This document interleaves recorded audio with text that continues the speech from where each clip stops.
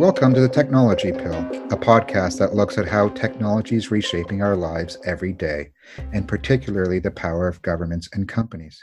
So, everybody who works at PI is essentially a news junkie, and we spend a remarkable amount of our free time looking around to see what's going on in the world. And in light of COVID-19, as you know, all the news is about COVID-19. So we're constantly going through the news and seeing what developments there are around the world. And I'm here with my colleague, Edin Omanovich, whose job it is to bring this all together. Edin, just for our background, is our advocacy director who has spent years hunting down the surveillance industry around the world and for a number of years also led a lot of our work on government surveillance. And lately, he's been focusing a lot of his energies in the same way that many people are looking at COVID-19 and, importantly, governments and companies' responses. So on our website, we have what we call a tracker where we summarize a lot of these key stories as they come in, and helpfully a number of people from a lot of listeners and people who receive our mailings often get in touch with us to let us know of some of the stories they're seeing as well. And so we group all these stories together by trends just to see what's going on in the world. And in my brighter moments, I think that actually we're at this wonderful moment in history where as we deploy technology as a solution to a global challenge, that we're being really serious and thoughtful. Okay, I can't continue that line. It just doesn't make sense. It's not at all true that we're being serious and thoughtful when it comes to the deployment of technology, is it, Edin? Well, I think there's some uses that might apply, but generally no. It's quite interesting seeing the trends and how they've changed. So I think a couple of months ago, everyone was just really fascinated with the use of data from telecommunications operators. So the big telcos, whoever you're registered to, tracking your location. And that seems to have kind of died down. There's not many reports of that. Instead, what everyone's focusing on now is the apps. So the various types of apps that people are monitoring. And again, some of these have a role. Some of them might end up to be quite useful. A lot of them will be misguided, and a lot of them will be dangerous also. Have you seen any in particular that you've been quite interested in? Well, of course, there's the whole Apple, Google app, let's say, infrastructure that they're developing, which from what I can see it's almost thoughtful. It's almost what a reasonable response could be around the use of tech and a security-aware, privacy-aware, broad user basis and equity-aware approach to the question of using apps to help detect who's around you. Well, to detect if you've interacted with somebody who's become unwell. Unfortunately, and to very little surprise to most people who would listen to this podcast, governments aren't as excited about the Apple Google solutions because it doesn't allow them to get all the data. And that's what we've seen with Australia, who launched their app just a few days ago. Their app is a centralized app, kind of like how the Singapore app was about the Singaporean authorities getting the data of who's interacted with who and trying to help to contain the virus accordingly. Whereas the Apple and Google infrastructure wouldn't make this data easily available to authorities. But then there's, I think I've been seeing some stories about India's app, and didn't you mention there was an app in Turkey as well? So Turkey's developing one. I think there's 3 types of apps that we've seen. The ones that purport to provide advice to people. So, for example, what kind of symptoms are you showing, or where's your nearest hospital? The apps which essentially do contact tracing in digital form. So if you've been around somebody for a certain amount of time, the idea is that if you get them infected, you're able to tell that person that you're infected and that they should quarantine also, or apps that are used to actually enforce the quarantine. So say that I'm infected, the police want to know that I stay at home. There's apps that are being used for that also. Turkey's essentially all 3. So it's the kind of thing they're running with is that it allows people to know where local facilities and services are. But if you look at it, it's also providing security forces with access to people's information, and it also is trying to do contact tracing. So it's kind of a 3-in-1 app, whereas we've seen other countries tend to focus on individual types of applications. Yeah, and that's just such a colossal mistake to try to merge the three purposes together. I was speaking to a government agency about their app, and I can't tell if they accidentally let it slip or they were just thinking out loud about how their app could be used to, say, for instance, notify you if you've been interacting with too many people and to nudge you in a certain way. And that's a very different kind of app from an app that would help to inform health authorities on how to respond to the outbreak. Instead, this is an app to try to shape your behavior, and it's only like one flip of a switch away from being an app that reports on you if you've been breaking lockdown. And that's just like, that's confusing to human beings who are going to download an app they think that might help them, and lo and behold, it might actually report on them. Totally. I mean, and the thing is, like, the trust here, the public trust is like absolutely vital at the moment. So if you're going to need like the vast majority of people to download the app, they need to have trust in it and that it's actually being used for a public health purpose and not being used for security purposes or any other reasons. And like, I mean, you mentioned the Indian app earlier. We're already seeing initiatives like that ostensibly rolled out on a voluntary basis with some legitimate purposes, then increasingly being used as for mandatory purposes. So people being told that they then need that app in order to access services and so on. So that's this kind of risk of function creep, not in terms of just what services get access to it, but in terms of when you need that app to access and just to go around your normal life, basically. Yeah, like it won't be a surprise if all of a sudden employers start demanding that their staff have the app on them, for instance, in order to somehow manage their liabilities. But equally, I think these apps put people in a very awkward position when it comes to their employers. So like, say I have a contact tracing app and the app notifies me that I've interacted with somebody who thinks that they have the virus, and that the app somehow doesn't require, but recommends that I lock myself down. Will my employer actually believe that? Will my employer look at the app and say, hey, well, okay, you can stay at home for 2 weeks? I'm not sure if the designers of these pretty tech solutions have thought through how this actually works in people's lives. No, totally. And the kind of workplace surveillance that we're moving towards has got a lot of interest. So increasingly, a lot of journalists are getting in touch about that because it could be a good way of identifying people who are, for example, immune. That's the kind of thinking that governments are currently at. So they're trying to think about post-lockdown phase where people who might be eligible to go back to work, either because they've been tested or they believe that they're immune, would somehow have to certify or prove that they've got that status. So if you have a very decentralized approach where you have, for example, public services or workplaces being able to monitor their staff, these employers could be actually responsible for doing the testing and for certifying that their workforce is clear from infections. So you're seeing a move towards potentially mass scale workplace surveillance as a result of this. And I think we've had a few inquiries regarding that already.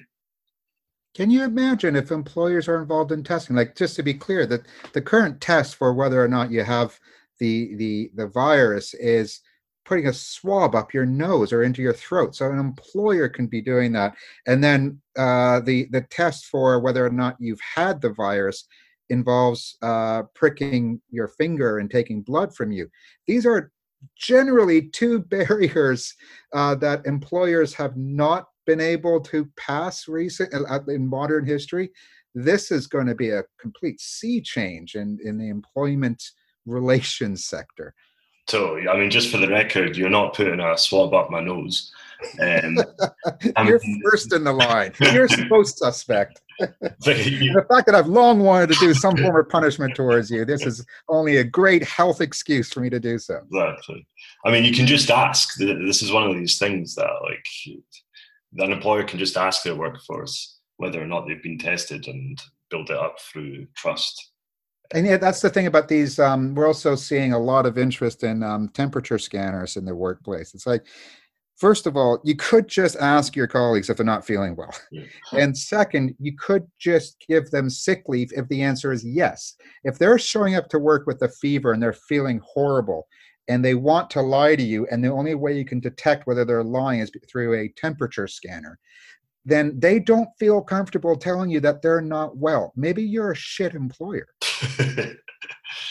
And I guess the example we've already seen of that is Amazon in the UK, which the warehouse has its own problems. But all of this is, of course, based on the assumption that there's going to be wide scale testing available, and that's just not a certain thing yet.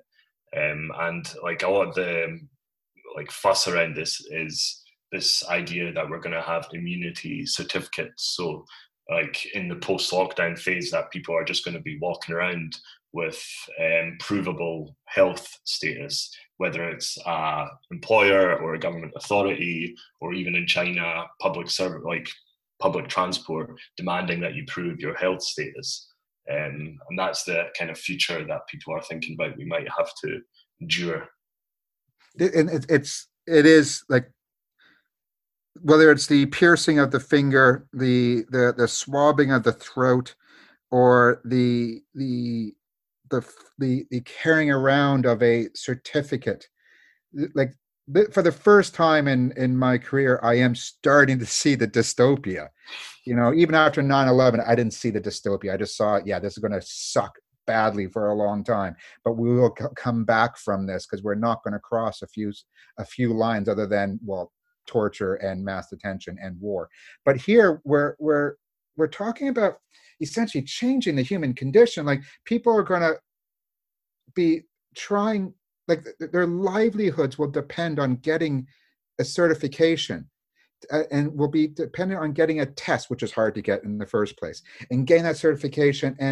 And so the black market for this will be immense. The pressure to do, like, I just don't think, again, the people who want to propose these solutions and sell these solutions, I don't think they've thought these things through. Not at all. And like the other area that we're seeing is this idea that a lot of people will be working remotely afterwards also. So then how do employers monitor the work rate of their employees? Well, there's a lot of companies who are now selling monitoring solutions so that if you're an employer, you can see your employees screened, see how much work they're doing, see how many times they're away from their desk and computer and so on. And these kind of tools are going to be really popular also. Now, there's been a lot of interest in the media lately around the surveillance industry. So they have reared their ugly heads. And as our surveillance industry expert, I'm curious, what's the latest you've been seeing that's interesting? I think the most important one recently was this report in Reuters about comm surveillance companies. So these are companies who traditionally sell to law enforcement or government for law enforcement purposes. And there's hundreds of these around the world. And some people might have heard of, for example, Palantir or NSO Group, who sell traditionally specifically for these purposes, now coming out and marketing their products as essential in the fight against COVID-19.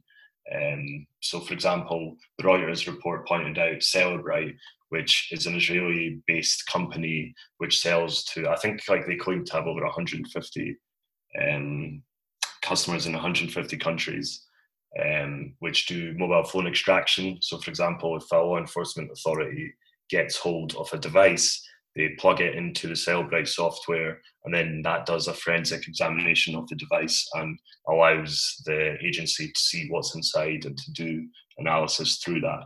They're now selling this as a tool for contact tracing of COVID-19. So because they can do that analysis within the device and they have a map, essentially, For example, of a person's location history, they're then trying to repurpose that as a tool specifically for COVID-19. So you can see how these big surveillance companies have got their kind of finger in these pies also. Jesus Christ. Just for a little bit of self-advertising, we have a podcast specifically on mobile phone extraction where we cover technologies such as Cellebrite's highly invasive technologies. And so Cellebrite's use case, or the types of use cases for mobile phone extraction, is usually when your phone is seized. So we're imagining already an environment where policing is involved in a health emergency, which is quite frightening. So there's Palantir, there's NS. What's NSO Group up to? So NSO Group sells very targeted spyware, which is used to take control of the device and exfiltrate the data from it. What they're briefing journalists is that similarly to Cellebrite, they have what is essentially a GUI, so a map of people's locations, and they're using that to pitch their product. And apparently they're in talks with governments, but it's not known who these potential clients are.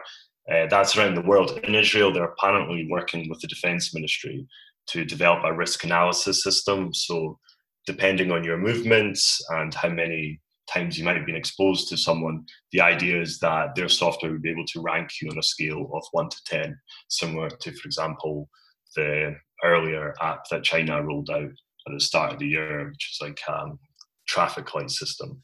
So Israel's one would have you on a scale of 1 to 10, but it's not known, ever if this will ever get rolled out.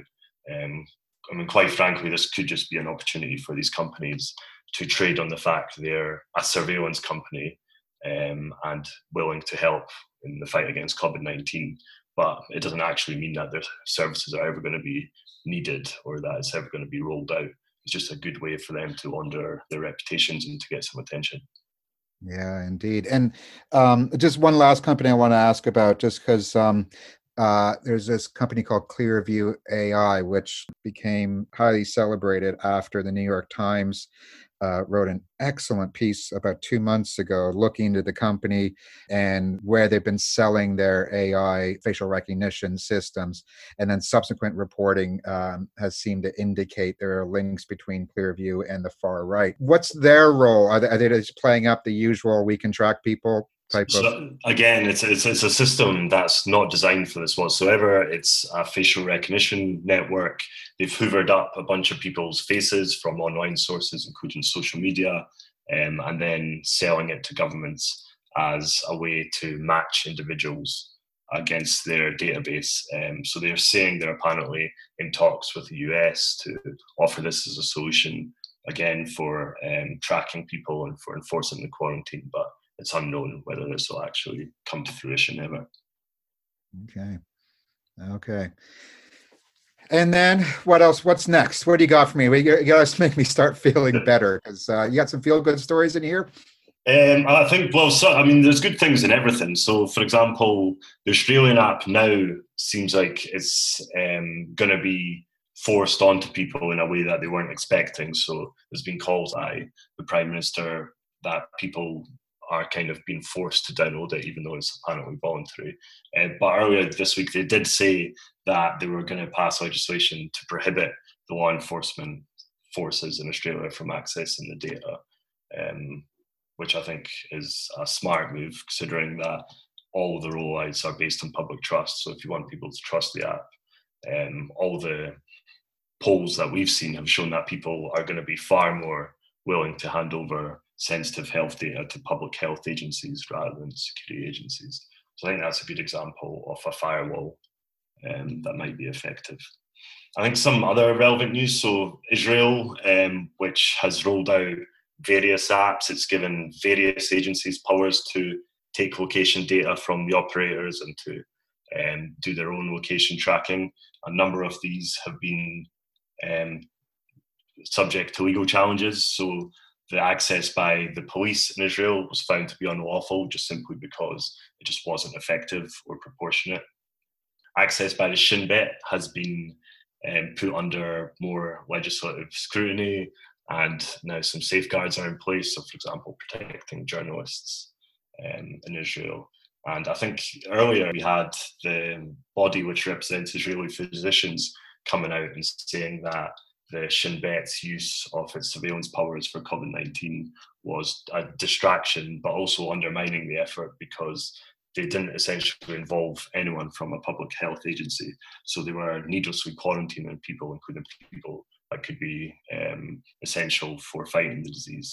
So I think that's a good example of how this kind of tech solutions and how failing to listen to the public health agencies and their expertise could lead to actually undermining the broader efforts just by relying on this flashy technology solutions. Excellent. Thank you very much. We can't possibly end it any better than that. And just to people who are listening, please, if you come across any interesting stories, please send them in via our website, and also check on our website for our tracker, where you can see the variety of stories and the varieties of countries with the varieties of tech. And we will continue to monitor not just those, but also we're looking at the responses to them, where we have a network of partner organizations across the world who are actively working on these issues in the same way that we are, and trying to push back, trying to ask hard questions, and trying to make sure that this is not just yet another data grab, or this is not just yet another case of tech solutionism. So thank you very much, Edin. Thanks, Gus. We will have a number of podcasts like this in the foreseeable future as we continue to track what's going on around the world when it comes to COVID-19. We also have our regularly scheduled podcasts where we'll be getting into great detail and fascinating conversations with people about other areas of technology and innovation and how they affect our rights and our lives. If you want to know more about the issues discussed today, you can always visit our website and particularly look at the COVID-19 tracker we have there. But you can also sign up to our mailing list by going to action.privacyinternational.org, where we specifically have a mailing list about COVID-19, amongst other mailing lists that you can sign up to. Music is courtesy Glass Boy. It's licensed under Creative Commons.